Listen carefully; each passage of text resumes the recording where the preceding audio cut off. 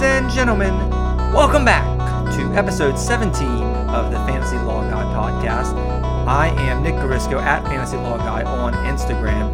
Today we're breaking down Matthew Berry's Draft Day Manifesto. Hakeem dropped the ball! Hakeem dropped the ball! He did what? Playoffs? We'll talk about playoffs. Who the hell is Mel Kiper? They are who we thought they were. And we let them off the hook. Playoffs? I just hope we can win a game. It's my quarterback. What the hell's going on out here? Cannot play with him. Cannot win with him. Cannot coach with him. Can't do it. Can't wait. You like that? You like that? Just keep trickling the ball down the field, boy. I saw, son. I saw. Hello? You play to win the game. Hartley sends the Saints to the Super Bowl. Fantasy football is stupid. We play a game where players like Tariq Cohen, Nyheim Hines, and Golden Tate are somehow seen as more valuable than Aaron Rodgers, Drew Brees, and Matt Stafford, some of the NFL's best and most important players in reality. And most of you who are taking the time to listen to this know that the reason that Tariq Cohen, Nyheim Hines, and Golden Tate are typically drafted before Drew Brees and Aaron Rodgers and Matt Stafford in fantasy drafts is because of supply and demand. As fantasy experts throughout the industry will explain, drafting the best quarterbacks, Lamar Jackson, Pat Mahomes, in round one is a rookie move. They'll tell you that it's smarter strategy to spend early picks on more valuable and scarcer positions like running back or wide receiver because the advantage of having an elite quarterback is not nearly as important as having quality depth at running back and wide receiver. And because there are plenty of quarterbacks who will put up quality numbers, experts advise you to wait before addressing the position. Now stop what you're doing right now and take a moment to think about what you just heard. And if you're a seasoned fantasy football veteran, this line of thinking probably seems totally normal to you. But should it though?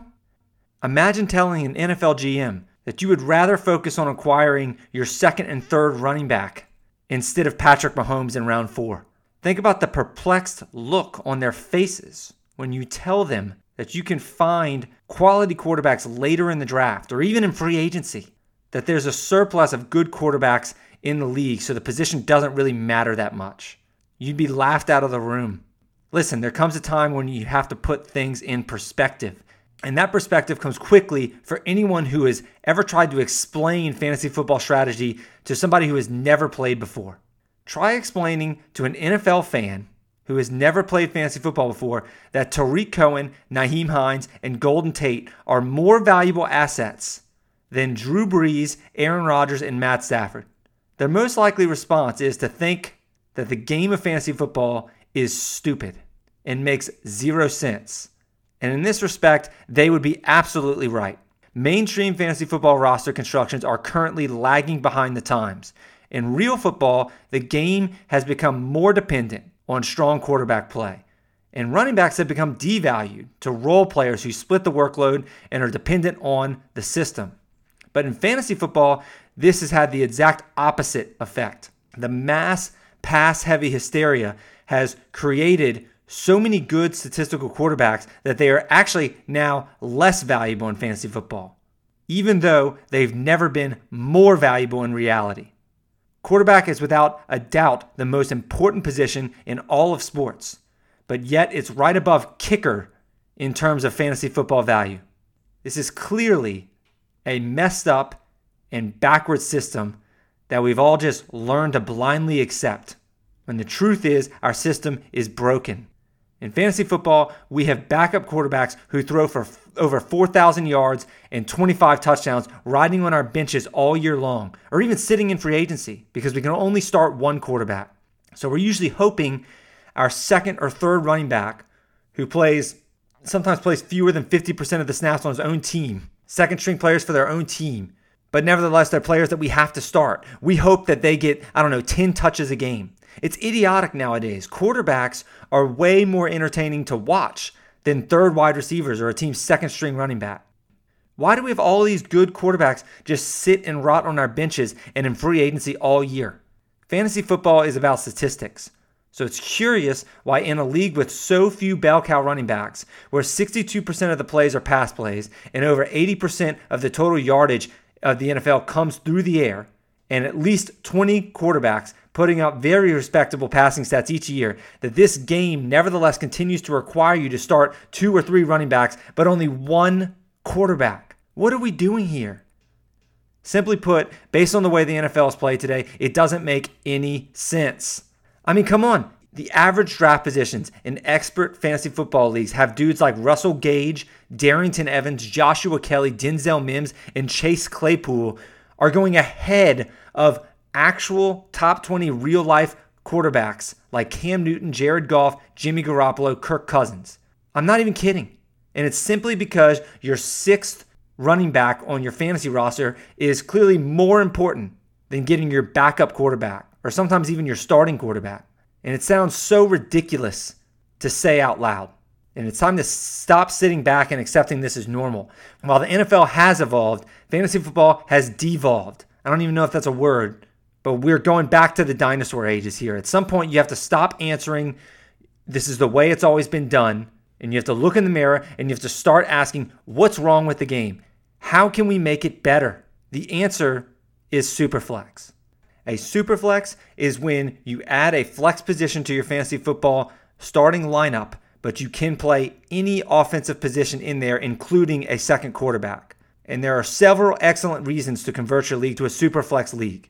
First, because the Superflex allows you much more lineup flexibility and creativity. If you've already selected Tom Brady and you're in round 6 and you hate all of the running backs and receivers on the board, you can now take Drew Brees simply because he's the best player available. Second, because now for your second flex spot, your super flex position, you can choose between a quarterback, wide receiver, running back, or tight end. This can make lineup decisions much more challenging. Or it can even help people out of a bind when they have a really tough bye week situation or injuries to their skill positions. This makes lineup decisions and coaching calls more difficult and more crucial. Third, Superflex can make the draft more interesting and unpredictable. This is one of my favorite aspects of Superflex leagues. League members aren't constrained in the draft to oblige by one archaic strategy that everybody robotically follows, where you take your running backs and receivers first, and then you wait on quarterback and tight end. Roster flexibility is key here. And fourth, quarterbacks are much more fun to watch and evaluate than most running backs and wide receivers. Everybody knows quarterbacks, and they focus on them because of their real value in the real game. So there's a certain increase in the level of entertainment you get out of expanding the league to possibly start 2 quarterbacks while your opponent has 2 starting quarterbacks against you.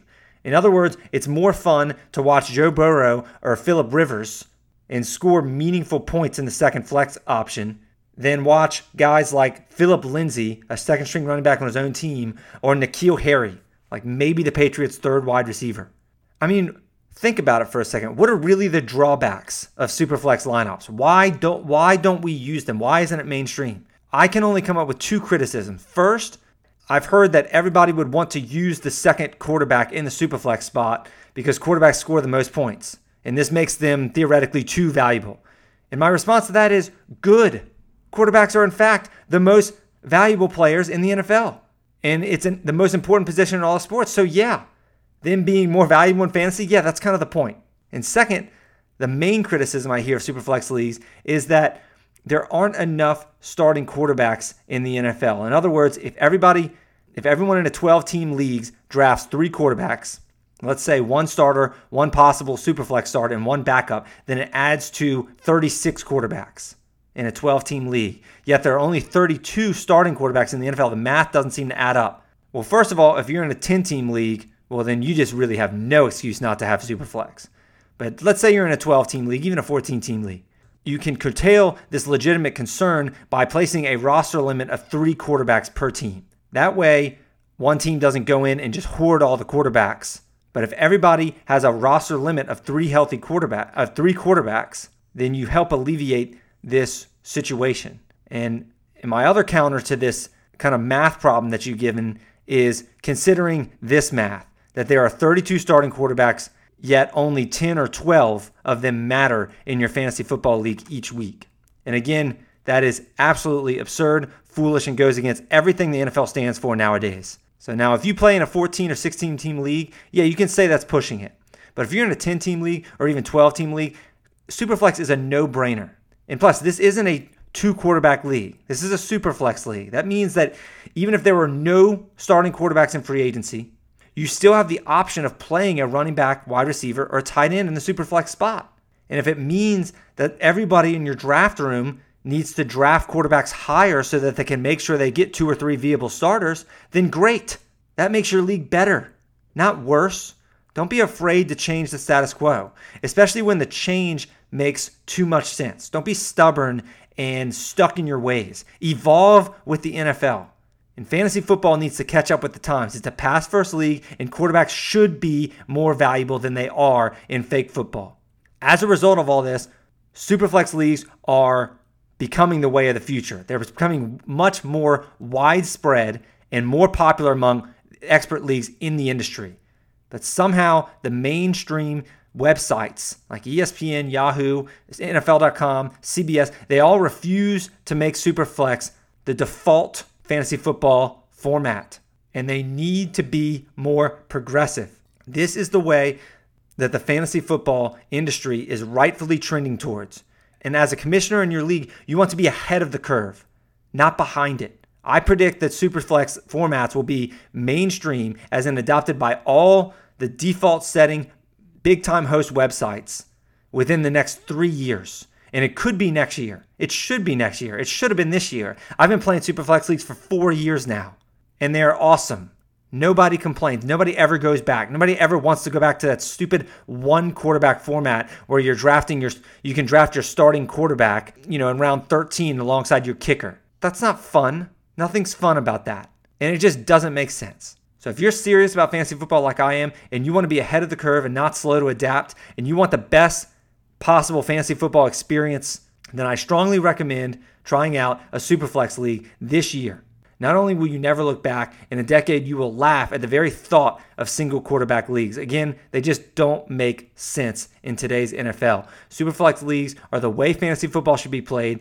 They are the future of this game. So please heed my advice. Make sure your leagues are Superflex leagues this season. And that is my spiel. All right, I wanted to put that on the record because I'm very passionate, obviously, about incorporating Superflex leagues to your leagues. Almost every league I play in is a Superflex league. And when I just look at these expert mock drafts and I see Pat Mahomes and Lamar Jackson going like in round 4 or 5, it just makes me more and more upset each time. Like, how come nobody can just take a step back and just think about how crazy that is and ask themselves, what can we do to fix this broken system? But anyway, the way to fix it is incorporating Superflex leagues. So you better do that this season. Let me know if y'all have any questions about that. I'm happy to answer them. But that's my best pitch for Superflex leagues.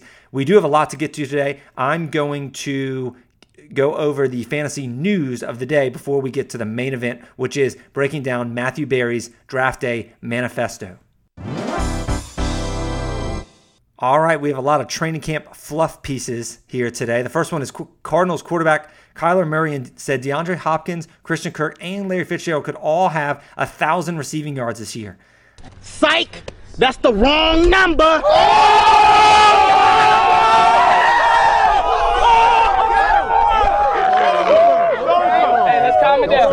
How does that make you feel? What? Yeah, I appreciate the optimism there, Kyler, but I'm not buying this.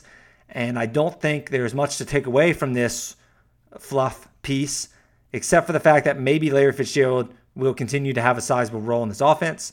Kyler Murray has a lot of hype surrounding him going into year 2.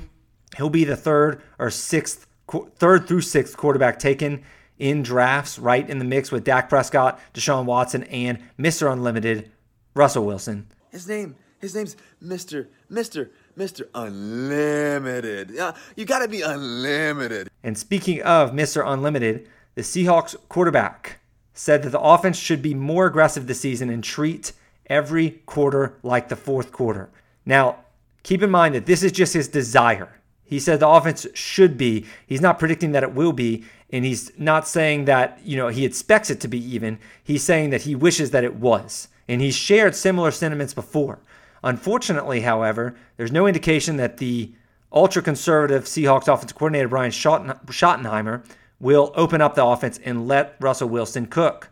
We've seen it in spurts, how great he can be when he runs that spread offense, when he has total command of the offense, and he's in the hurry up. A few years ago, when Russell Wilson was first unleashed at the end of last season, that was the year that Doug Baldwin caught like 14 touchdowns, and like 8 of them came in like the final 7 or 6 games or something crazy like that. But lately, the Seahawks strategy has been to ignore Russell Wilson for the first 3 quarters of each game, in an effort to establish the run, and then inevitably get behind on the scoreboard because that is a prehistoric philosophy. And then in the fourth quarter, when they're trailing, they realize they have one of the best players in the NFL, and they finally let Russell Wilson do his thing because they're forced to. And literally, he saves the team more often than not. According to Bill Barnwell, the Seahawks won 6 games where they were trailing at halftime a year ago. Not only is that 2 more than any other team, but it's tied for the second highest total for any team since the 1970 merger. So yeah, Russ has the skill set to truly put up elite numbers, and we've seen it in limited samples over his fantastic career. But if we knew the Seahawks were going to throw away their conservative run-oriented philosophy and say, yeah, Russ, this is your offense, then yeah, he'd be the clear quarterback 3, and frankly drafted much closer to Lamar Jackson and Pat Mahomes. But hopefully, and I have to make this joke, the Seahawks Stone Age coaching staff doesn't limit Mr. Unlimited. Okay, more Seahawks news. Seahawks tight end Will Dissly practiced on Wednesday, 10 months after tearing his Achilles. And Coach Pete Carroll said that he expected Dissly to be ready for week 1. Hey, that's awesome. I mean, that's a huge surprise. And Dissly was a huge surprise. In weeks 2 through 5 last season, he went 5 catches, 50 yards and 2 touchdowns, 6 catches, 62 yards and a touch, 7 catches, 57 yards and a score, and 8 catches for 81 yards. That's weeks 2 through 5, and he was a touchdown scoring machine. Russ loved latching onto him in the red zone.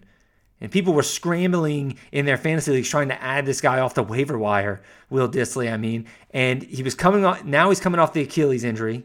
And I do know that I say Achilles really weirdly, but I always have, and there's no turning back now. And the Seahawks also signed Greg Olsen. So it's not clear how much Greg Olsen has left in the tank. He was talking about broadcasting. I think he's already signed to a broadcasting contract after this season. But he's a veteran tight end, and it will allow the Seahawks to bring in Dissly more slowly than maybe they would need to. So we'll probably see a rotation here, and I don't think either tight end are on the fantasy radar, even despite Russ's affinity for them in the red zone in past seasons. So Eagles coach Doug Peterson said that wide receiver Greg Ward is in that starting mix. And Peterson was asked if Ward's performance down the stretch earned him a spot among this year's options. And the coach responded by saying, yeah, he's in that rotation. He knows the concept and the routes. So Marcus Goodwin opted out of the 2020 season. Alshon Jeffrey may start the season on PUP, which would force him to miss the first 6 games. So even if rookie wide receiver Jalen Reagor doesn't start on opening day, we have to assume that he's going to be receiving starter snaps by like week 3 or 4. So I see this as a battle between Greg Ward and J.J. Arcega-Whiteside for the Eagles' number 3 receiver duties. And until we get more news on Alshon Jeffrey's health, which is not expected to be favorable news, I think that Deshaun Jackson and Jalen Reagor are the only draftable wide receivers for this team from a fantasy perspective.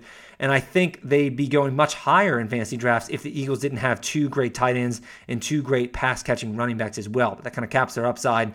But anyway, ESPN's Vaughn McClure reports that the Falcons are considering limiting Todd Gurley's workload in training camp. And Vaughn points out that Gurley walked with a noticeable limp during the early phases of Falcons' acclimation period.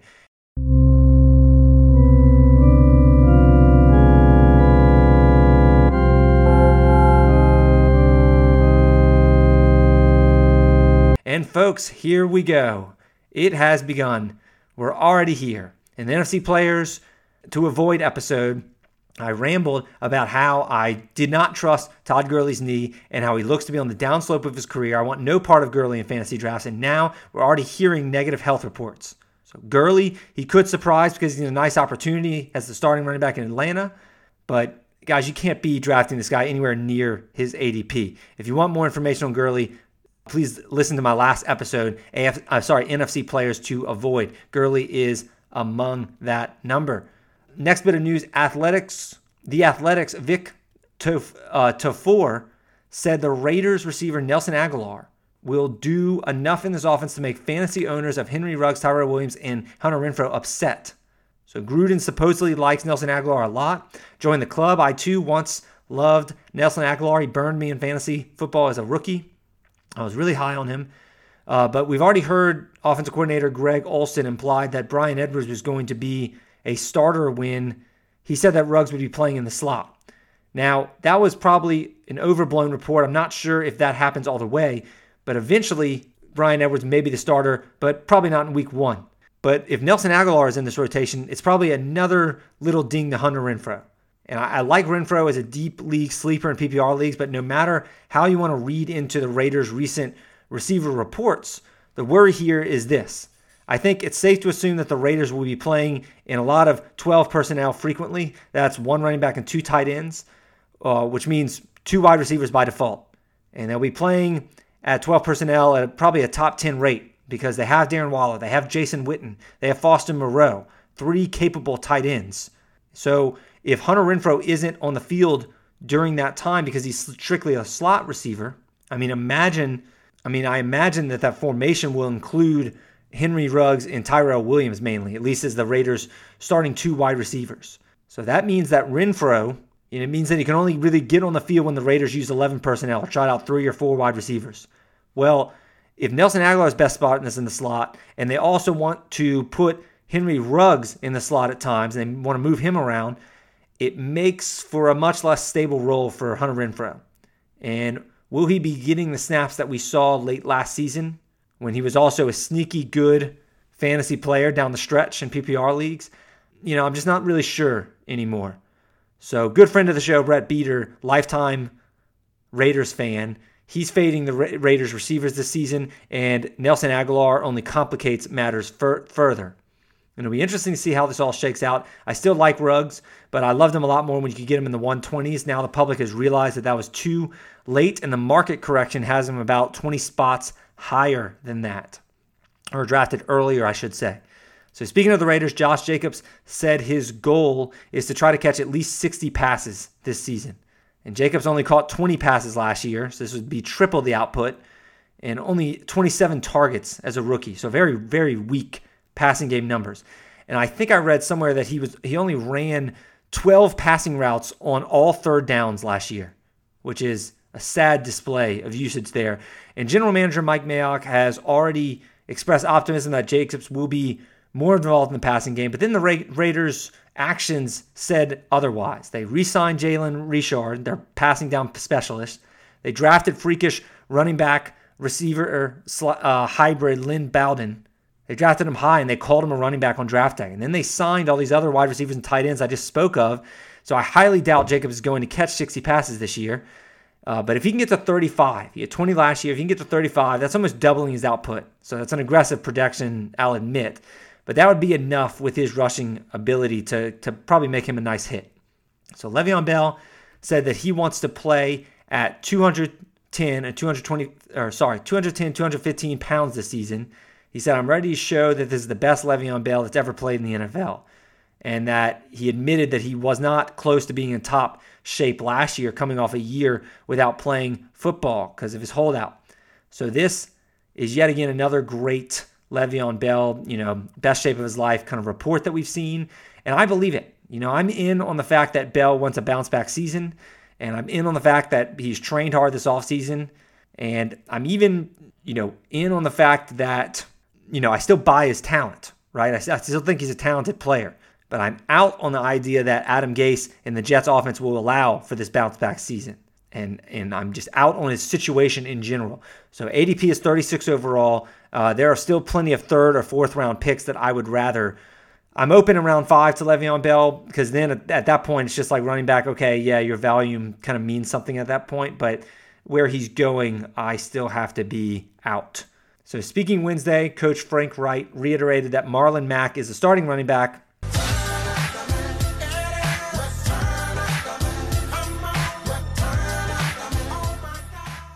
but the Colts will ride the hot hand in the backfield.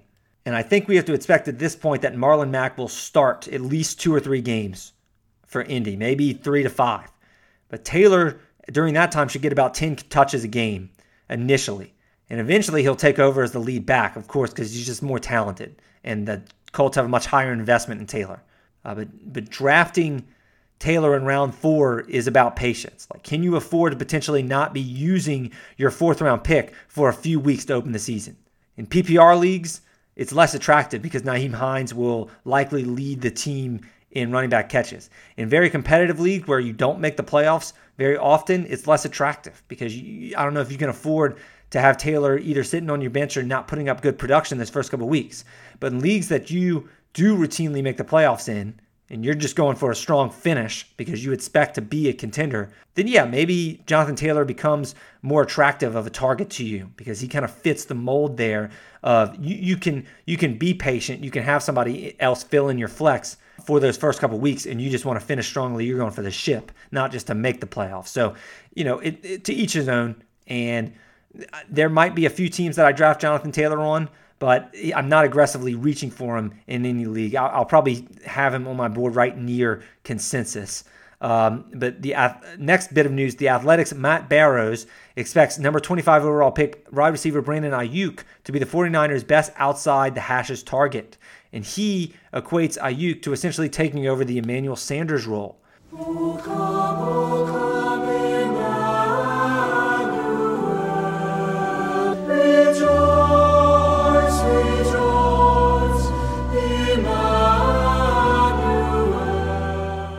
So with the Deebo Samuel injury, I should say, Ayuk has a clear path to playing time. And I think he's a legit sleeper because of that. So don't forget about him in drafts. His name, Ayuk, is fun to say, not fun to pronounce. I'm not even sure if that's right. But he's not getting a lot of love as the other rookie receivers who went in round 1. Ayuk was also drafted in round 1. The Niners traded up for this guy, and he still has a 171 ADP. And the 49ers will have to throw more this season. He's an attractive late-round flyer. So Matt Barrows also reports, and this is a bigger one here, that he wouldn't assume Raheem Mostert will be the 49ers' starting running back. And he believes that Kyle Shanahan might lean towards starting Tevin Coleman because Coleman is a little bigger and more physical than the others, end quote. So perhaps Coleman may begin the year as the official starter. And there's 2 ways of looking at this. The pro Raheem Mostert side will read this blurb and they'll say, oh, well, this has already happened before. Coleman kept starting games over Mostert during Mostert's dominant stretch run last year. Coleman would play the opening drive, and then Shanahan would ride Mostert because Mostert was a top 6 running back down the stretch, despite Kevin Coleman's quote-unquote starting. So, this is nothing new. We've seen this. Who cares? But the other side of the coin, the anti-Mostert experts are saying, well, despite how amazing Mostert was in the final 10 games last year, Kyle Shanahan refuses to name him as the starter. I mean, what is with this guy? They just locked up Mostert or they just extended his contract after his holdout. I mean, they showed some faith to do that, but he's still probably not going to be the starter, according to this beat writer. I mean, what does it take? I find that a little concerning. So that's the other side of the coin. So I think Mostert's holdout and his lack of total clarity has caused Mostert's ADP to slide to 65 overall. And he was up in round 4 at the beginning of the summer. So that's a reasonable cost now. I actually think both are reasonable costs. I mean, I like the idea of even drafting both. I mean, the only problem with that strategy is that Jerick McKinnon could come out of the woodwork and play receiving downs and prove to be the hot hand some games. So the 49ers backfield, it's a valuable one. It's an awesome running scheme, great offensive line. But you're getting boomer bust with this. Like, no matter who you invest in, if you go with the 49ers running back, you're getting boomer bust, and not just for the year. Like, it could be week to week. It could be a roller coaster ride. So next bit of news, Patriots running back James White will have a heavy role and could be in for a monster year, according to the Athletics' Jeff Howell. And Howell cites Cam Newton's usage of Christian McCaffrey in 2018 when McCaffrey had 107 catches. We learned this year that it was not just Cam Newton peppering McCaffrey. However, it was pretty much any quarterback who played for Carolina, because McCaffrey, again, had, I think, over 115 catches this year. But this is something that I thought about after finishing recording last episode where I kind of bashed the Patriots running back situation and advised ignoring it, I even said that my favorite running back was out of the bunch is Lamar Miller. Not that I thought he was going to be the best. I said specifically that if I had to end up with one, it would be Miller because his cost is free, whereas James White is going in round 8. But for all the uncertainty surrounding Sony Michel, Lamar Miller, Damian Harris, and even Rex Burkhead, there is one thing that will remain constant, and that is James White being the receiving down back for the New England Patriots. So I don't want to come across as, in the last episode, when I said, like, there's no way I'm considering him, I don't want to come across like that. I think he's the most valuable Patriots back that James White is. But I do think his ADP is pretty lofty. 78th overall ADP for James White. I think that's a little too rich for my blood. So let's move on to NBC Sports. Chicago's JJ Stankevitz expects Mitchell Trubisky to remain the Bears' Week 1 starter over Nick Foles. And he did go on to say that Trubisky will be on a very, very short leash. And yeah, I mean, this affects Allen Robinson, who's basically never played with a good quarterback in his entire career. The Bears love Trubisky and wanted to give him another shot. Michael Lombardi even reported, and he's very plugged in, he even reported the reason that the Bears didn't sign Cam Newton is because everybody would have gravitated towards Newton because he's such a presence, his leadership is so great, and Newton would have easily been the guy and it would have ruined Trubisky's confidence. So they brought somebody not as imposing, Nick Foles, who just knows Matt Nagy's offense, but was terrible in Jacksonville last season. So now it's a true quarterback competition. And let's face it, that was an absolutely terrible way of making a decision. I mean, GM Ryan Pace falling victim to the classic sunk cost fallacy and, a bunch of other mistakes that he's made in not wanting better competition, quarterback competition for the most important position on the team for a Bears team that otherwise is pretty good other than their crappy quarterback situation. So it's honestly impressive that Ryan Pace has kept his job, to be blunt. But yeah, I'm agreeing with the report. I do actually think Trubisky will start, and inevitably he will not play well, and he will get benched. And then Nick Foles will likely come in, and he probably won't play well either, or maybe he will in spurts, but it won't last. And the Bears will likely be looking for quarterbacks in the 2021 draft, possibly with a new GM. I mean, that is all just my prediction. If it doesn't go that way, you can rub it in my face, but that's just kind of how I see this playing out. And I don't think we have any reason to assume otherwise, right? What are the counter arguments that, Trubisky's going to come out of nowhere and just there's going to be a career year? He just really embraced the competition with Foles. If that was true, if he really embraced competition, they would have not minded bringing Cam Newton in, but they were scared that Trubisky would get his feelings hurt. So no, that narrative can't be the case. So anyway, I'll move on. Not a great quarterback situation for the Bears. Speaking earlier last week, Sammy Watkins said he understood his numbers might not be what he wants them to be in 2020. And he says, quote, "Yeah, of course, as a wide receiver, I want more balls. And I would love to have more balls." That's what she said. Michael, please. But that's not my focus. My focus is getting the win and going out there and having fun. Having fun, Sammy Watkins said. That's his focus. What is this, Pelican Park? This is, not Pee-wee football here. This is ominous for Sammy Watkins' fantasy football outlook. I think that he's reading between the tea leaves there and hearing what the coaches are saying in training camp and in game planning. And it probably means that McCole Hardman may have a bigger role this year, even if Sammy Watkins, quote unquote, is the starter. So Watkins had one of the best games of the year in Week 1 last year when he blew up for 3 touchdowns after Tyreek Hill exited early against the Jacksonville Jaguars. And then Sammy Watkins did nothing for the rest of the year. He showed up in the postseason, which is nice. He had a quality postseason run, but he's just not on my fantasy radars. ADP is 150 overall. He probably scores 6 touchdowns next year, but you'll just never know when they're coming. I think last bit of news here, speaking Thursday, Titans tight end coach Todd Downing praised Jonnu Smith's skill set. He makes it fun. Downing gushed about Jonnu Smith. When you have a guy on your offense that can do so many things, you can be creative and find ways to get him touches.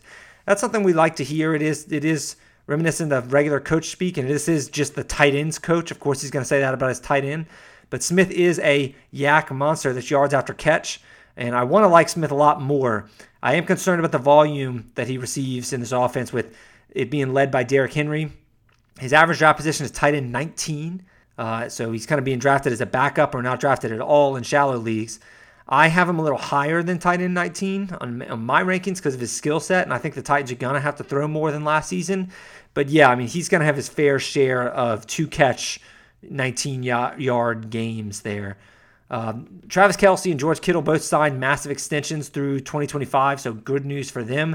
And the NFL announced that the COVID-19 positive test rate in the NFL's first 2 weeks of training camp is below 1%. That is amazing news. And again, this was a lot of news. I wasn't able to do a podcast for the last 2 or 3 days. I did have to go to Woodworth, Louisiana, which is where we just moved from. My wife got an amazing job promotion that sent us to Covington, Louisiana. And Woodworth, small town, about 3 hours away, we had a house there. So we just sold that. We just closed on our house. So good news for us. Not necessarily financially because we didn't make any money on it, but it was good news to just not keep paying 2 mortgages, right? So anyway, that is the up close and personal version of why you did not receive more training camp blurb news than normal. But let's move on to the main event today, and that is breaking down Matthew Berry's draft day manifesto.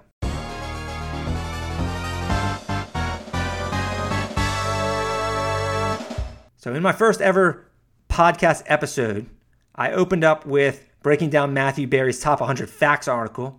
And his 100 facts article is a must read every year, usually when people start their draft prep. That's one of the first articles they look at.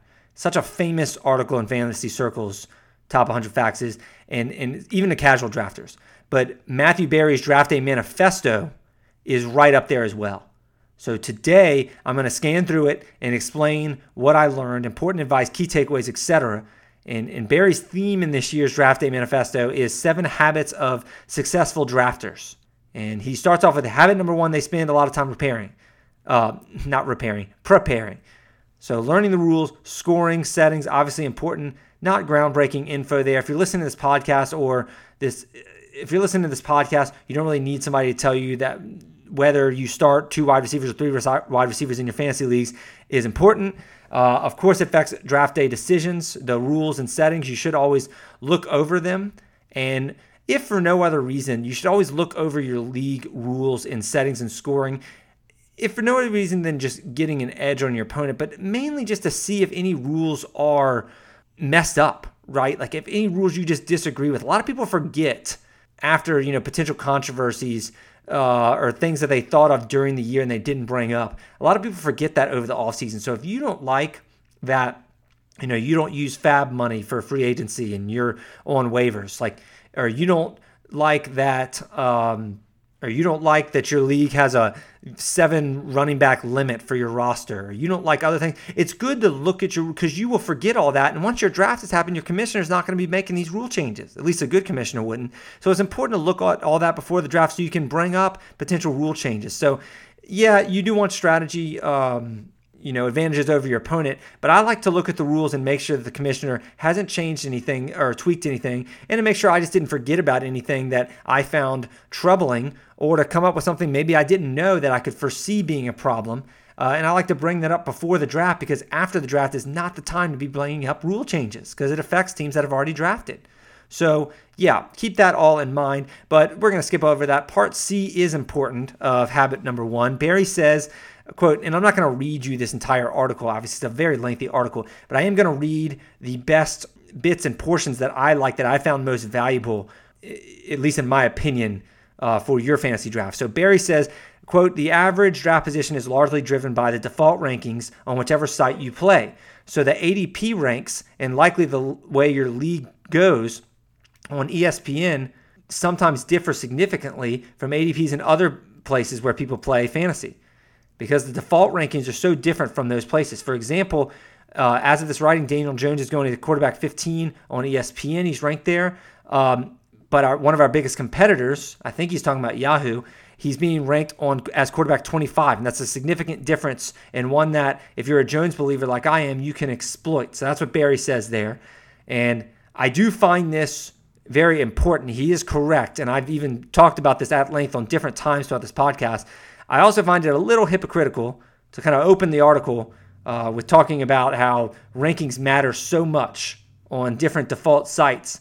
But it's a little hypocritical because, I think 3 or 4 days before this recording, Matthew Berry was tweeting that about how Clyde Edwards-Helaire should obviously be picked in the first round of every draft. I think it was based on a Louis Riddick tweet that he said Edwards-Helaire should go 1 overall, and Berry was replying and retweeting saying that, yeah, Edwards-Helaire definitely should be a first-round pick in every single draft, like no questions asked. And yet, ESPN's very rankings, they had the Fresh Prince at 16th overall. Looked at my kingdom, I was finally there to sit on my throne as the Prince of Bel-Air. So naturally, I tweeted at Matthew Berry and asked him why that was. And obviously, I got no response. I'm small potatoes. But if you're going to sit there and brag about ESPN rankings, at least have them updated. And for what it's worth, they just did update this right before recording. And it was about actually, I think it was 5 days later that he said that. And now Clyde Edwards-Helaire is 9th overall. So I won't say that my tweet is responsible for that, but nevertheless, I'll move on. Matthew Berry is absolutely correct about his initial statement about how rankings on whatever site you're drafting on matter big time. And it's what everybody in the draft room is looking at, and it really drives ADP. So what I like to do, particularly in leagues where you know your draft pick, like days or weeks in advance, I'll write down all my numbered picks by round. That's the first thing I'll do. So let's say I learned that I have picked 2 in a 12-team league. In my draft prep, or when I'm preparing strategy for that league specifically, I'll immediately start by writing down all my picks. So pick 2, round 1, okay. In round 2, I have pick 23 overall. In round 3, I'll have pick 26. Round 4, pick 47. Round 5, pick 50. Round 6, I'll have pick 71. Round 7, I'll have pick 74. Round 8, I'll have pick 95, and so on. I do this all the way until the drafts end. And then I look at the rankings and the ADP of the website that I'm drafting on. So if it's ESPN and I'm playing in an ESPN league, I'll look at their draft room rankings, and I'll look at ESPN's ADP, and I'll view the players who are going around each pick that I just spelled out. And more importantly, which players are going behind each pick that I have. Because you always want to play for a worst case scenario. You can't assume that players who, if I have pick 71 in round 6, I'm not going to just start targeting for that round players who are ranked 58 or players who are even ranked 68. That doesn't make any sense. You have to, when you're preparing for a draft, you want to assume the worst case. You want to have players on your list who are after pick 71. Yeah, you can write down all the players who were picked before. You always want to be expecting or hoping for the best, expecting the worst. You want to have targets that are going after pick 71 or after each pick in each round that you have projected. That way you can land your worst case scenarios there. So like, let's say I have pick 2, I end up with, maybe Barkley or Zeke, whatever. And then I pick 23. So I'm looking, I know I have pick 23. I'm looking at the ESPN rankings and ADP, which are 2 different things, by the way, of course. But Joe Mixon on rankings going 18th overall, Travis Kelce 20th, George Kittle 28th, Josh Jacobs 22nd. And there's a slew of receivers that, I could like: Kenny Golladay, DJ Moore, Allen Robinson, Adam Thielen, Juju Smith-Schuster, Amari Cooper, all ranked 22nd through 27th. So those are all the players basically between 18th and 27th. So those are likely the players, assuming I just love one of them or some of them, I'm likely going to land. So I write down next to pick 23. And notice in this draft, I'm writing to the turn. I also have pick 26 in round 3. So I'll probably land 2 of those guys. So then fast forward to round 4, pick 47. You're scrolling down. I'm looking around. T.Y. Hilton's ranked 47th exactly. Maybe he's an option. Zach Ertz, 44th. Maybe he'll follow me. I love A.J. Green. His ADP is 58th. So maybe I can snag him at 47th. And then after the turn, pick 50. Maybe I love Mark Andrews as much as I do love Zach Ertz. So, I'll wait for him there. And Mark Andrews ranked 61st on ESPN. I have pick 50. I don't pick again. I'm looking at my picks. I don't pick again until pick 71 in round 6. So this layout helps me realize that if I want Mark Andrews, I need to target him in round 5 at 50 because he's not likely to make it to me at pick 71 in round 6. So that was a lot there, but that's, I know I was talking really fast there, but that's pretty much how it all works. So anyway, this isn't to say just only draft players in that little range near your ADP, of course. I think value is an overrated concept, and we'll get to that actually later in this article. But it is to say you just want to get a feel for who's going around your pick. It doesn't help you to, if you know you have pick 23 and pick 2 and 23, it doesn't help you to look at the 8th and 7th ranked players on ESPN because they're not going to get there. They're not going to do it. So why am I going to have them on my board? It helps to have a thought about them in case a crazy fall does happen. But when you're preparing for your draft, you want it to be more realistic of preparation there. So anyway, I just jot down all the players that I like that are going projected around my specific picks around each round. Only the players I like, of course, not the players I don't like. And that's step one when I'm preparing for a specific draft when I know my draft pick. So Barry goes on to say, and of course, if you're playing in a league with family and friends or coworkers and all that, then you have an idea of tendencies as well. Who reaches for rookies, who goes quarterback early, et cetera, et cetera. You want to get a feel for your league. So that's the gist of it. And this is generally good advice, but how do I apply it? No, not really by, kind of noting who likes to go quarterback early. I mean, yeah, maybe specifically in draft. I'll think about that stuff, but that's a minor factor. What I like to do, the way I like to apply this, I like to get down and dirty with it, and I like to go much deeper. So if I'm playing in a league that I've been playing in for a long time, who are generally the same people over year in, year in, drafting with them, what I'll do is I'll look up last year's draft and using the same example, let's say I have picked 2 of 12, and let's say I really want, Austin Ekeler to fall to my second round pick at 23 overall. Like I love Austin Ekeler this year and I have to have him, but I got pick 23. And I don't know, he's ranked 17th overall in ESPN ranking, so I don't know if I have a chance at him. So in my preparation, what I'll do is, I'll note that he's ranked running back 12 in the rankings, okay? So I pull up last year's draft for this league, and I count how many running backs were taken before pick 23. So let's say the answer is 10 running backs. Well, then, even though Austin Ekeler is ranked 17th overall, if only 10 running backs went before pick 23 last year, and then I look at the year before and only 9 running backs went the year before pick 23, and then I looked at the year before and maybe only 10 running backs went before the year, before the pick 23, then I know in the last 3 years of a sample size, only 8 to 10 running backs are taken before 23. Could it happen to where this is a very RB heavy year? Maybe, yes, so maybe 12 running backs are taken before my pick and Austin Ekeler is one of them. But at least now I know, even though Austin Ekeler is RB 17, I have a better idea that Austin Ekeler may actually fall to me at pick 23 despite his ranking, because my league has not picked 12 running backs each year before pick 23. I look at the draft's history to determine that. And I actually do this with all of my picks. So I told you I jot all my picks down, 23, 47, 50, whatever they are. And then I look at past drafts in this league, how many running backs, how many receivers, how many tight ends, how many quarterbacks are gone before picks 23, before pick 26, before 47, before 50 each year. I make a chart about this. I have a huge Excel chart about this for all my leagues. So this helps me determine, I'm a huge nerd, but this helps me determine, it doesn't take as long as you think. It helps me determine where runs typically start, like quarterback and tight end runs, for example. I have one league where it's a super flex league, obviously, where I'm on brand here, but I kid you not, honest to God truth, 14 quarterbacks within a 19 pick span in like round 7 through 8 last year. And it was one of the craziest positional runs I've ever seen in my life, probably the craziest. And I had picked right at the beginning of round 7 near the turn. So like 23 picks before my next pick, we're going to go. And I knew based on past history of this league, the league average over the last 3 years that we've done this Superflex, I expected 7 to 8 quarterbacks to go before my next pick as I had it charted. And I looked at, I wanted Carson Wentz in round 7. And I was like, am I comfortable with the quarterbacks, 7 or 8 quarterbacks away from Carson Wentz? And I wasn't. So I took Carson Wentz at the beginning of the run.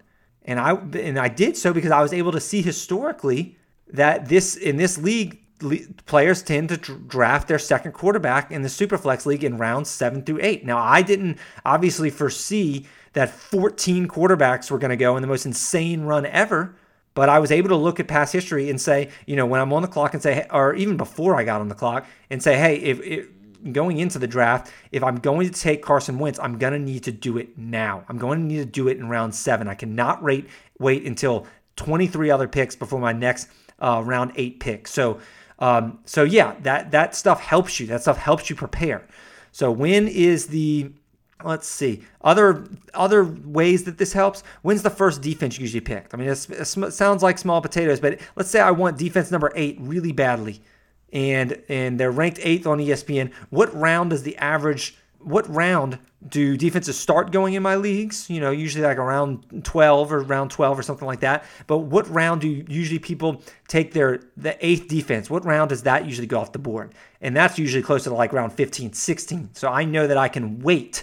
Usually it would be a surprise if I didn't, like if defense 8 was taken around 12 or 13. So anyway, there's some deep strategy advice there. So next thing, Matthew Berry tells us to mock draft all the time in practice. I actually like doing this strategy because I've gotten really good at what I call target drafting. I actually like doing this even better than mock drafts. I think the whole spiel rant I just went on about draft prep is actually even more important than mocks, because you can play out scenarios based on your board, based on your you writing down all your picks and writing all the players you like and trying to go through the thought process through your head, like, okay, if this guy's not available, what I'm going to do here. If this position's not available, what I'm going to do here. And what rounds do I need to draft certain players before certain runs, etc. I actually like doing that more than mocks. But anyway, curiously, Matthew Berry ends up going on this rant about how he likes to do a bunch of best ball drafts, and he talks about how great they are. And I agree. I mean, best ball is amazing. This is a format where you take the team that you drafted and automatically slot your best scores each week for quarterback, running back, receiver, tight end, etc. into your starting lineup. So basically the computer gives you the optimal score you could have attained each week. So it doesn't matter if they're starters or on your bench. So you don't have to set your lineups. There's no in-season management in some of these leagues where there's no waivers or even trades. This is all the draft. And the draft, you just draft and the computer does the rest. And they're usually deeper leagues because of, with injuries and bye weeks and everything, you need more players. You're not just drafting 15 players. You're drafting, 25 players. But these leagues are usually for like small amounts of money, like $5 best ball draft. And then people do like hundreds of them, like kind of like penny slots of fantasy football. And you can just check your scores whenever you feel like it, because again, the computer just does it all. So best ball is amazing in the states that allow you to gamble on that kind of stuff. And Barry agrees, and he agrees enough to go out of his way to talk about how best ball is a great way of preparing for drafts. But I mean, that just kind of makes me sit there and wonder. Here's a thought, Matthew Berry. Why don't y'all offer best ball formats? I'm no genius or anything, but why doesn't ESPN just offer best ball formats? Why don't y'all have best ball, Matthew Berry? What is up with that? How does ESPN not offer best ball leagues? It's absolutely ridiculous. Yahoo offers it. The worldwide leader. Most popular fantasy website in the world by far doesn't offer best ball. What a damn shame that is. Okay, habit number 2, understanding positional depth. Great quarterbacks. Barry talks about how they are awesome. You'll enjoy watching them every week, but there's simple math to it. There are 32 starting quarterbacks in the NFL, and in a 10-team standard ESPN league, only 10 must be selected. Meanwhile, in a 10-team or 12-team league where you only start one quarterback, that's likely 15 or so quarterbacks that will be drafted. That leaves another 17 or so on the waiver wire for you to pick up in a bye week or someone gets hurt or underperforms. And side note, if you think this sounds exactly like my Superflex rant earlier that I opened the episode with, you're exactly right. Barry's basically just giving this amazing argument for being in Superflex leagues, doesn't it? Like, he's sitting there saying that, oh, well, in our standard 10-team ESPN league that we, our pride and joy 10-team ESPN leagues, well, there's 17 quarterbacks on the waiver wire each week. But I just opened this paragraph saying that quarterbacks are awesome and we enjoy watching them every week, but only 10 must be selected. I mean, wake up. You're literally giving the Superflex argument and you don't even realize it. Or maybe you do. And I'll get more to that in a second. Because pay attention, this is not the first time that Matthew Berry describes the benefits of Superflex leagues in this article. He actually already mentioned in the first section of Habit 1, I didn't even say, when he talks about his team in the Scott Fish Bowl, which is a Superflex league, and he mentions that. He also mentions again later in this section, if I played in the Superflex league, I would draft Lamar Jackson and Pat Mahomes much higher. And I think it's just so odd that he's mentioned Superflex leagues twice already without it being forced, right? Like Matthew Berry, could he be testing the waters for ESPN to make Superflex leagues the default format on ESPN? I mean, they already consider their default 10 teams, which makes it even more optimal and easier to incorporate Superflex. I don't know. I think it's suspicious. And obviously, it's a change I would definitely invite. But Barry says that the difference between quarterback 2, Deshaun Watson last year, and quarterback 11, Kyler Murray, was 3.2 points per game. And, it's not nothing Compared to the difference between RB2, Dalvin Cook, and RB26, Devin Singletary, that was 8.6 points a game. So, yeah, Barry's basically saying that running backs are much more important than quarterbacks. Not exactly groundbreaking info, but I do find stats like that to be very interesting. So I'm glad he included it. And then I also find this very interesting. These are the top 10 quarterbacks last season on a points per game basis for weeks 9 through 16. Number 1, Lamar Jackson. 2, Ryan Tannehill. 3, Drew Brees. 4, Pat Mahomes.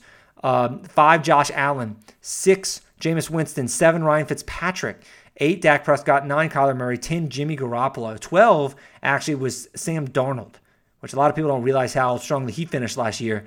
But yeah, I mean, top quarterbacks for most points 9 through 16 on points per game basis. Ryan Tannehill, number 2. Jameis Winston, number 6. Josh Allen, number 5. Ryan Fitzpatrick, number 7.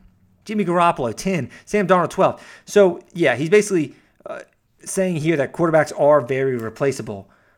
Here. So, you can kind of leave them on your waiver wires. You don't have to draft a second quarterback in your traditional one quarterback leagues, and you should be spending your early round picks drafting running backs rather than quarterbacks. I don't think Barry's trying to provide this amazing expert advice to seasoned players, but you got to remember, ESPN, Matthew Berry is preaching to millions of people. And a lot of these people are casual players, so people who would have the instinct to draft Pat Mahomes like number 1 overall, Lamar Jackson 1 overall, he's trying to give advice to them, telling them not to.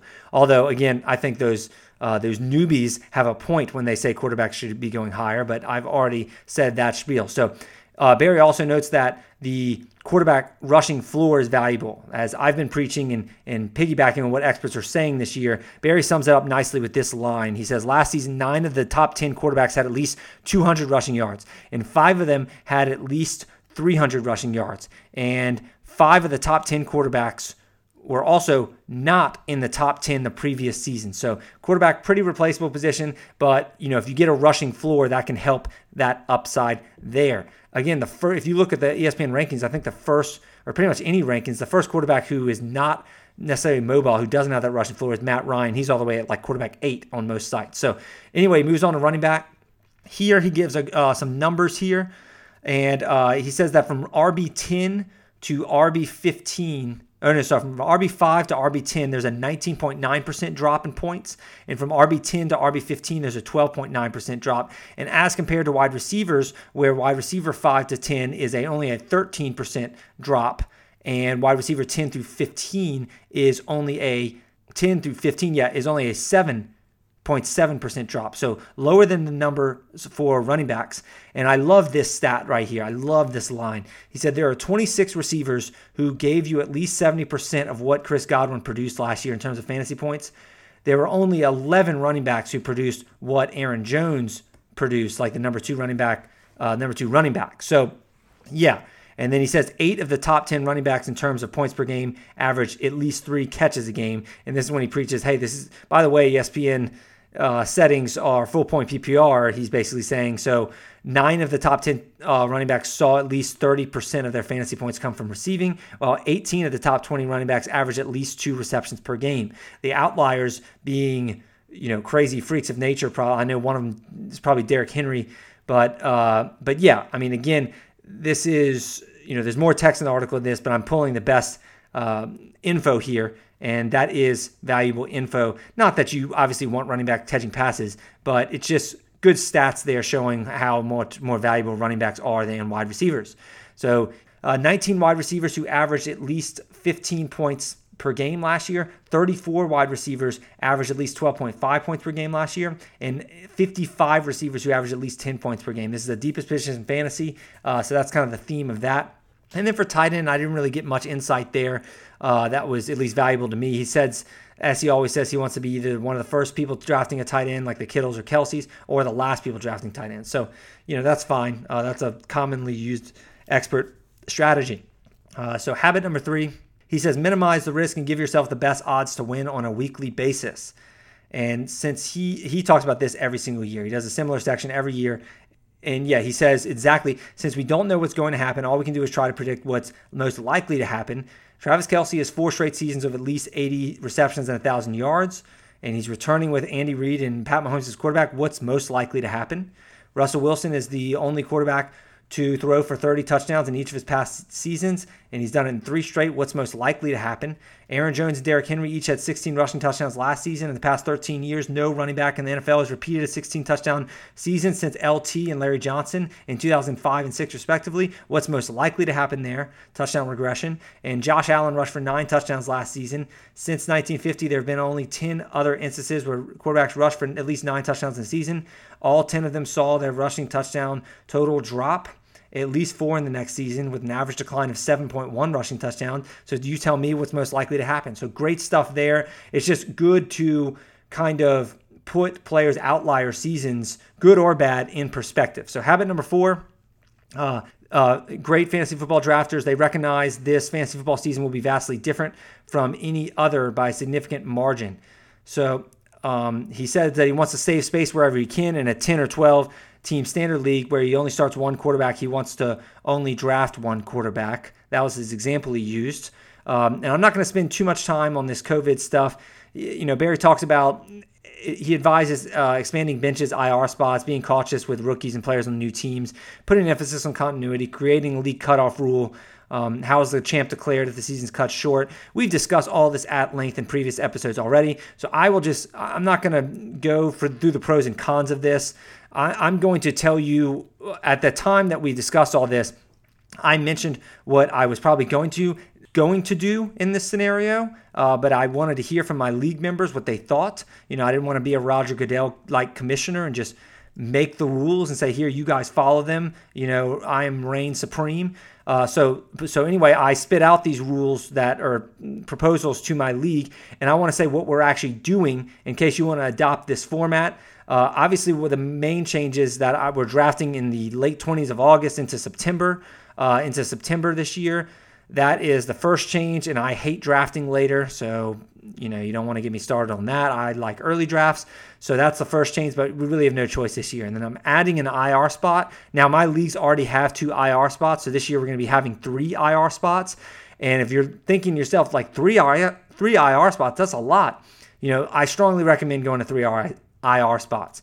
I've heard a lot of people saying, like 3 may be too much, like maybe you're overrating COVID. I mentioned earlier that only 1% of the player, or less than 1%, have COVID, so maybe it just goes better than we think. But what's the worst case scenario there? Oh, you add another IR spot? Like, who cares? Like, that's very, not, it's better to over prioritize that in case things do go wrong, rather than, because the worst case scenario is it goes better than we think, and you don't have to use those IR spots, or people use them for people who are actually hurt. So there's really no harm in adding multiple IR spots. So I'm doing 3 instead of my usual 2.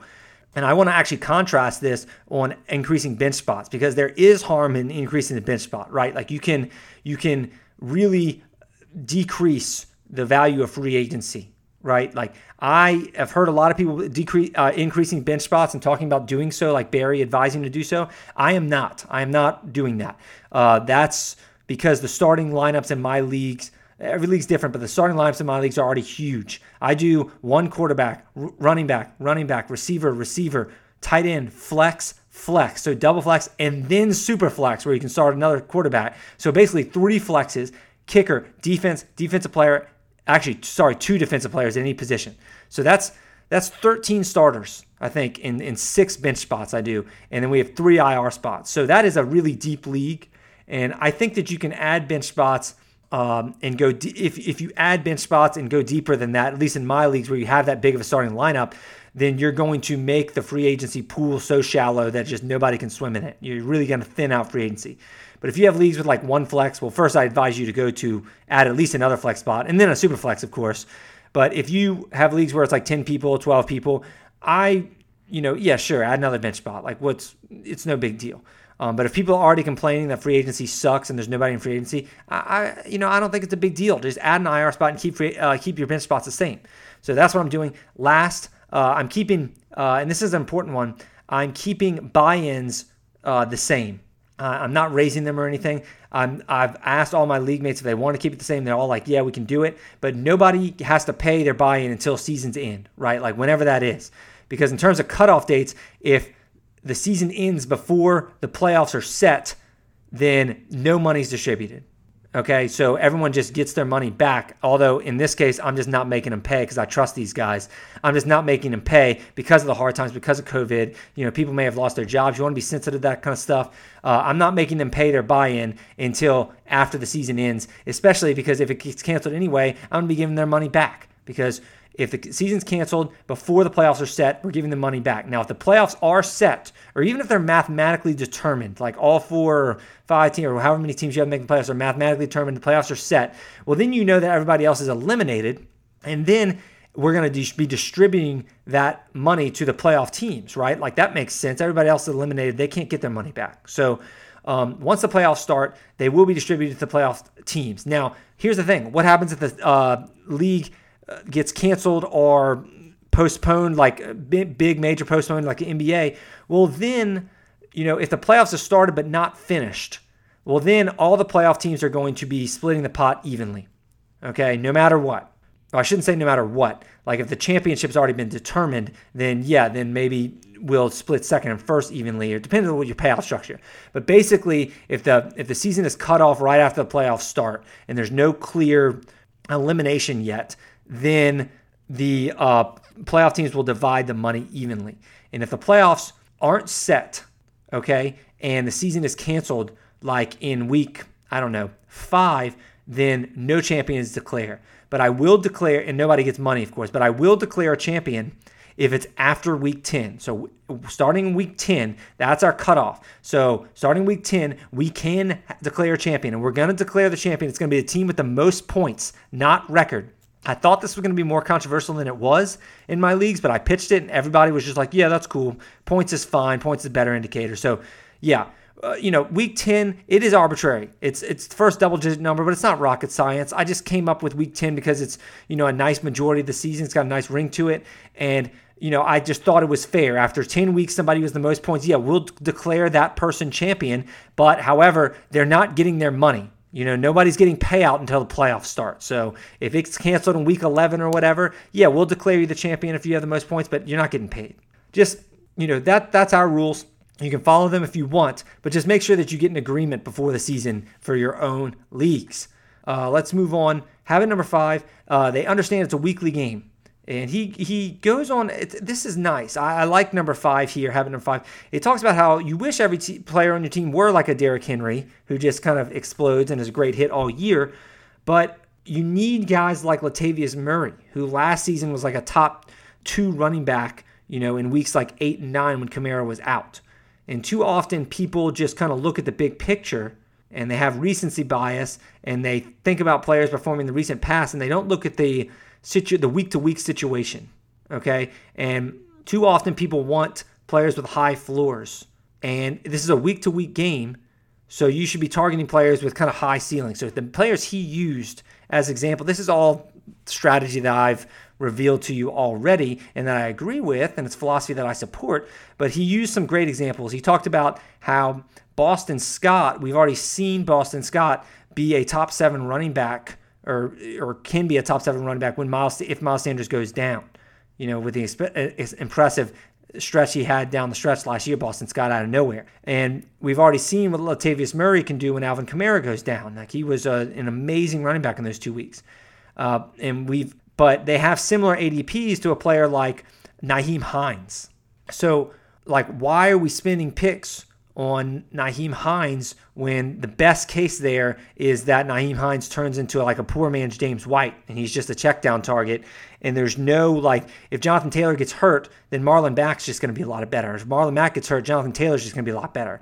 Hines is just set in this low, this low ceiling role. So why are we spending picks on Nyheim Hines? Why not just take picks who can be week winners, even if they don't do anything for the weeks that they're not, like Boston Scott or like Latavius Murray? So, and then he also gives another great example of why draft Phillip Lindsay going RB38 on ESPN when J.K. Dobbins is RB40, and J.K. Dobbins could be potential league winner if something were to happen to Mark Ingram, whereas Phillip Lindsay, if something happens to Melvin Gordon, we've seen he's just RB28 last year. So, yeah, this is obviously something I agree with. I think I've used even examples like very, very similar to this in this podcast.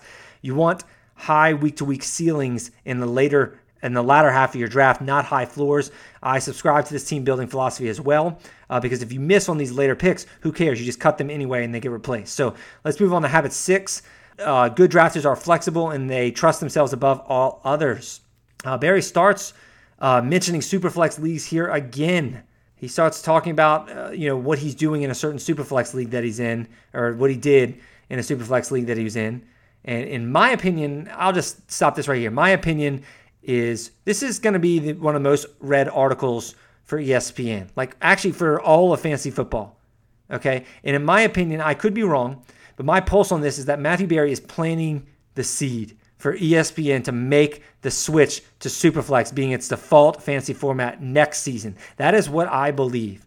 And that is why I opened the show with Superflex today. And I would obviously applaud that and say it's about damn time.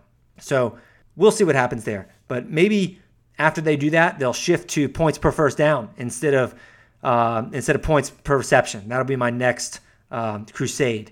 But one can only hope. Anyway, important content in this section. Matthew Berry says, once the season starts, look at the top 10 wide receivers in ADP last season. The wide receiver is traditionally one of the most consistent positions, but once it starts, everything's just thrown out the window. Like, nobody had Cooper Kupp as a top 10 wide receiver last year. Nobody had Allen Robinson. Nobody had, I don't think at least, nobody had Kenny Galladay. And nobody had Chris Godwin as a top 10 receiver too. Like, I was higher on Chris Godwin than anyone I knew, and I think he was wide receiver 12 for me. And also, nobody had Devontae Parker and Jarvis Landry, from my knowledge at least, and they both finished as top 12 options. So all these guys, like 6 of the top 12 options who finished as top 12 were not drafted anywhere near the top 10, says Barry. So I'm a big believer, especially as you get further into the draft, you should go get your guys. And that was actually Barry saying. It sounded like me, actually. You probably thought that was me saying that, just saying my own opinion. But no, that's actually Barry. And he says, don't sweat rankings or what some people think are good values or bad. None of that matters. It will all change. I mean, hell yeah, Matthew Berry. That's what I'm freaking talking about right there. That's the kind of stuff. That's great content. You're exactly right. And you probably think that this was me talking. If you've been listening to every episode of this podcast, you probably literally thought that was me. No, but that was Matthew Berry saying that. And this is great advice. And I went on a long rant about this exact topic in much greater detail in episode 13. Rankings are so inaccurate and they drive ADP. So the concept of getting value, quote unquote, in fantasy football is extremely overrated. And at the end of the day, your picks are usually hits or misses. And the hits are way more important than the misses because the misses are all cut and replace anyway. So the best experts are the ones that lead you to finding the big hits. And that's the brief summary of that rant, but Barry is exactly correct. Don't sweat rankings. They're so inaccurate. No set of rankings, when you go look back on it at the end of the season, are accurate. Even your favorite expert, the one you always read all their stuff, you always trust, even if it's me, they're not good. They're horrible. You can be better than the other experts, but you still, at the end of the day, will be inaccurate. And that's just the fact of the matter. We're like weathermen, I guess. Yeah, don't overrate your site's rankings or any site's rankings. And, if you have a guy who, this is the perfect example. If you're in round 3 and you're at pick 2, like I just said, and there's going to be 23 picks before it gets back next to you, okay? You know that your next pick all the way isn't until like 47 or something like that, okay? Don't be afraid to draft somebody who's ranked in the 40s, because if he's your guy and you have him ranked up near 23 and he's your best overall player on the board and you don't know if you can get him on the way back, then it's not a reach. That's my definition of reach, by the way. In case y'all are wondering, my definition of reach is I do not think players are a reach unless you are confident you could get them on with your next pick, okay? That's my definition of reach. It's that simple. So if I'm at pick 23 and I love a player who's going 44th overall, and I just don't know if he's going to make it back to 47th. Maybe I'm like 50-50 that he makes back to 47th, and he's my best overall player. I take him. I don't care about value. Everyone will say, oh, well, you had a chance to take somebody else, and then you could have potentially got him with your next pick. That's dumb.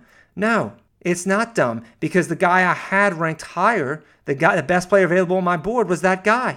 So why am I going to pass up on him for another player that I don't like as much, just for perceived value? And then if he does get picked, the guy I did want, and then I'm like, well, great, I'm stuck with this second player, that I didn't really want. No, you need to draft the players that you want. The only excuse for not drafting a player that you want there is that you are pretty confident that he's going to make it back to you with your next pick. So maybe, you shouldn't be reaching for somebody who's ranked, 59th at 23. Then yeah, he was probably going to make it back to you at pick 47. But you get my point.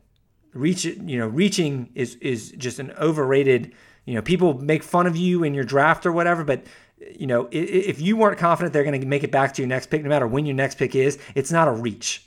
Okay. All right. So habit 7, last habit. They understand that the draft is just the first step to success, and you don't have to win your league during the draft. In fact, it's very likely that you're just acquiring the building blocks for your team. This is correct as well. I agree with Matthew Berry here again. I love this section because he goes on to give league winners last year. And I like looking at the percentages, which players were really on teams that won championships last year. And I love when he does it. 4 of the 6 players rostered by ESPN playoff teams last year were not drafted on average in the first 9 rounds. This is a great stat here. I mean, 4 of the 6 players most rostered on ESPN playoff teams not drafted before round 9 last year. Lamar Jackson, Patriots defense, Austin Eckler, and Darren Waller. And what does that show? Besides the fact that I had Lamar Jackson, my number 1 quarterback after round 10 in my draft guide last year, besides the fact that I had Patriots number 1 defense in my draft guide last year, and besides the fact that Darren Waller, my number 1 sleeper, tight end last year in last year's draft guide, I love to see it. But besides the fact that it talks about how great I am, no, I'm just messing around. I did not have Austin Eckler even higher than consensus, so that sucks. I missed out on him. But yeah, my draft board and strategy, by the way, August 25th, when I'll be publishing that on my website, fantasylawguy.com. So yeah, stay tuned for that. But what do I really take out of this? What I really take out of this is that, the 4 of the 6 most valuable players on the ESPN playoff teams last year, I'm assuming Christian McCaffrey was one of the 2 players not mentioned, but Lamar Jackson, Patriots defense, Austin Eckler, Darren Waller, these guys are not like round 1, 2, 3 picks. These guys are picked way late. I mean, these guys are picked after round 9 on average.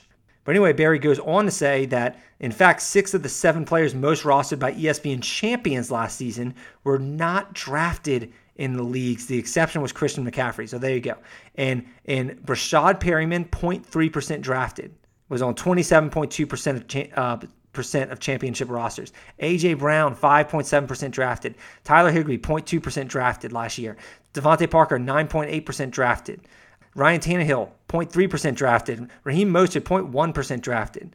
And these guys were all like around 20% of championship rosters. So great stuff there about the importance of in-season management. You can have the best draft in the world, but you need these guys. You need these guys to be carrying your teams late, when all the injuries strike, when the bye week strike, when players just underperform. You need to be adding players that sifting through the waiver wire and hoping that you get these waiver wire lottery tickets. And if you get 1 or 2 of these guys, it's a massive help for your team, whether you draft poorly or you draft well. So yeah, league winners are found every year on the waiver wire. But at the end of the day, even the best drafts you're going to end up cutting like at least half your players probably. And you need to be replacing them with valuable contributors. And that really goes a long way with helping you win your fantasy football league. That will conclude today's episode. It's a longer episode than normal, and I'm losing my voice. Next episode, we will have a great show about the most competitive league in the fantasy football industry. In my opinion, that's the annual Apex League with 12 incredible experts. We're going to be breaking that down. If you enjoy listening to this podcast, do me a favor, hit subscribe, and give this podcast a 5-star rating or a positive review. Thank you so much for listening, everybody. See ya.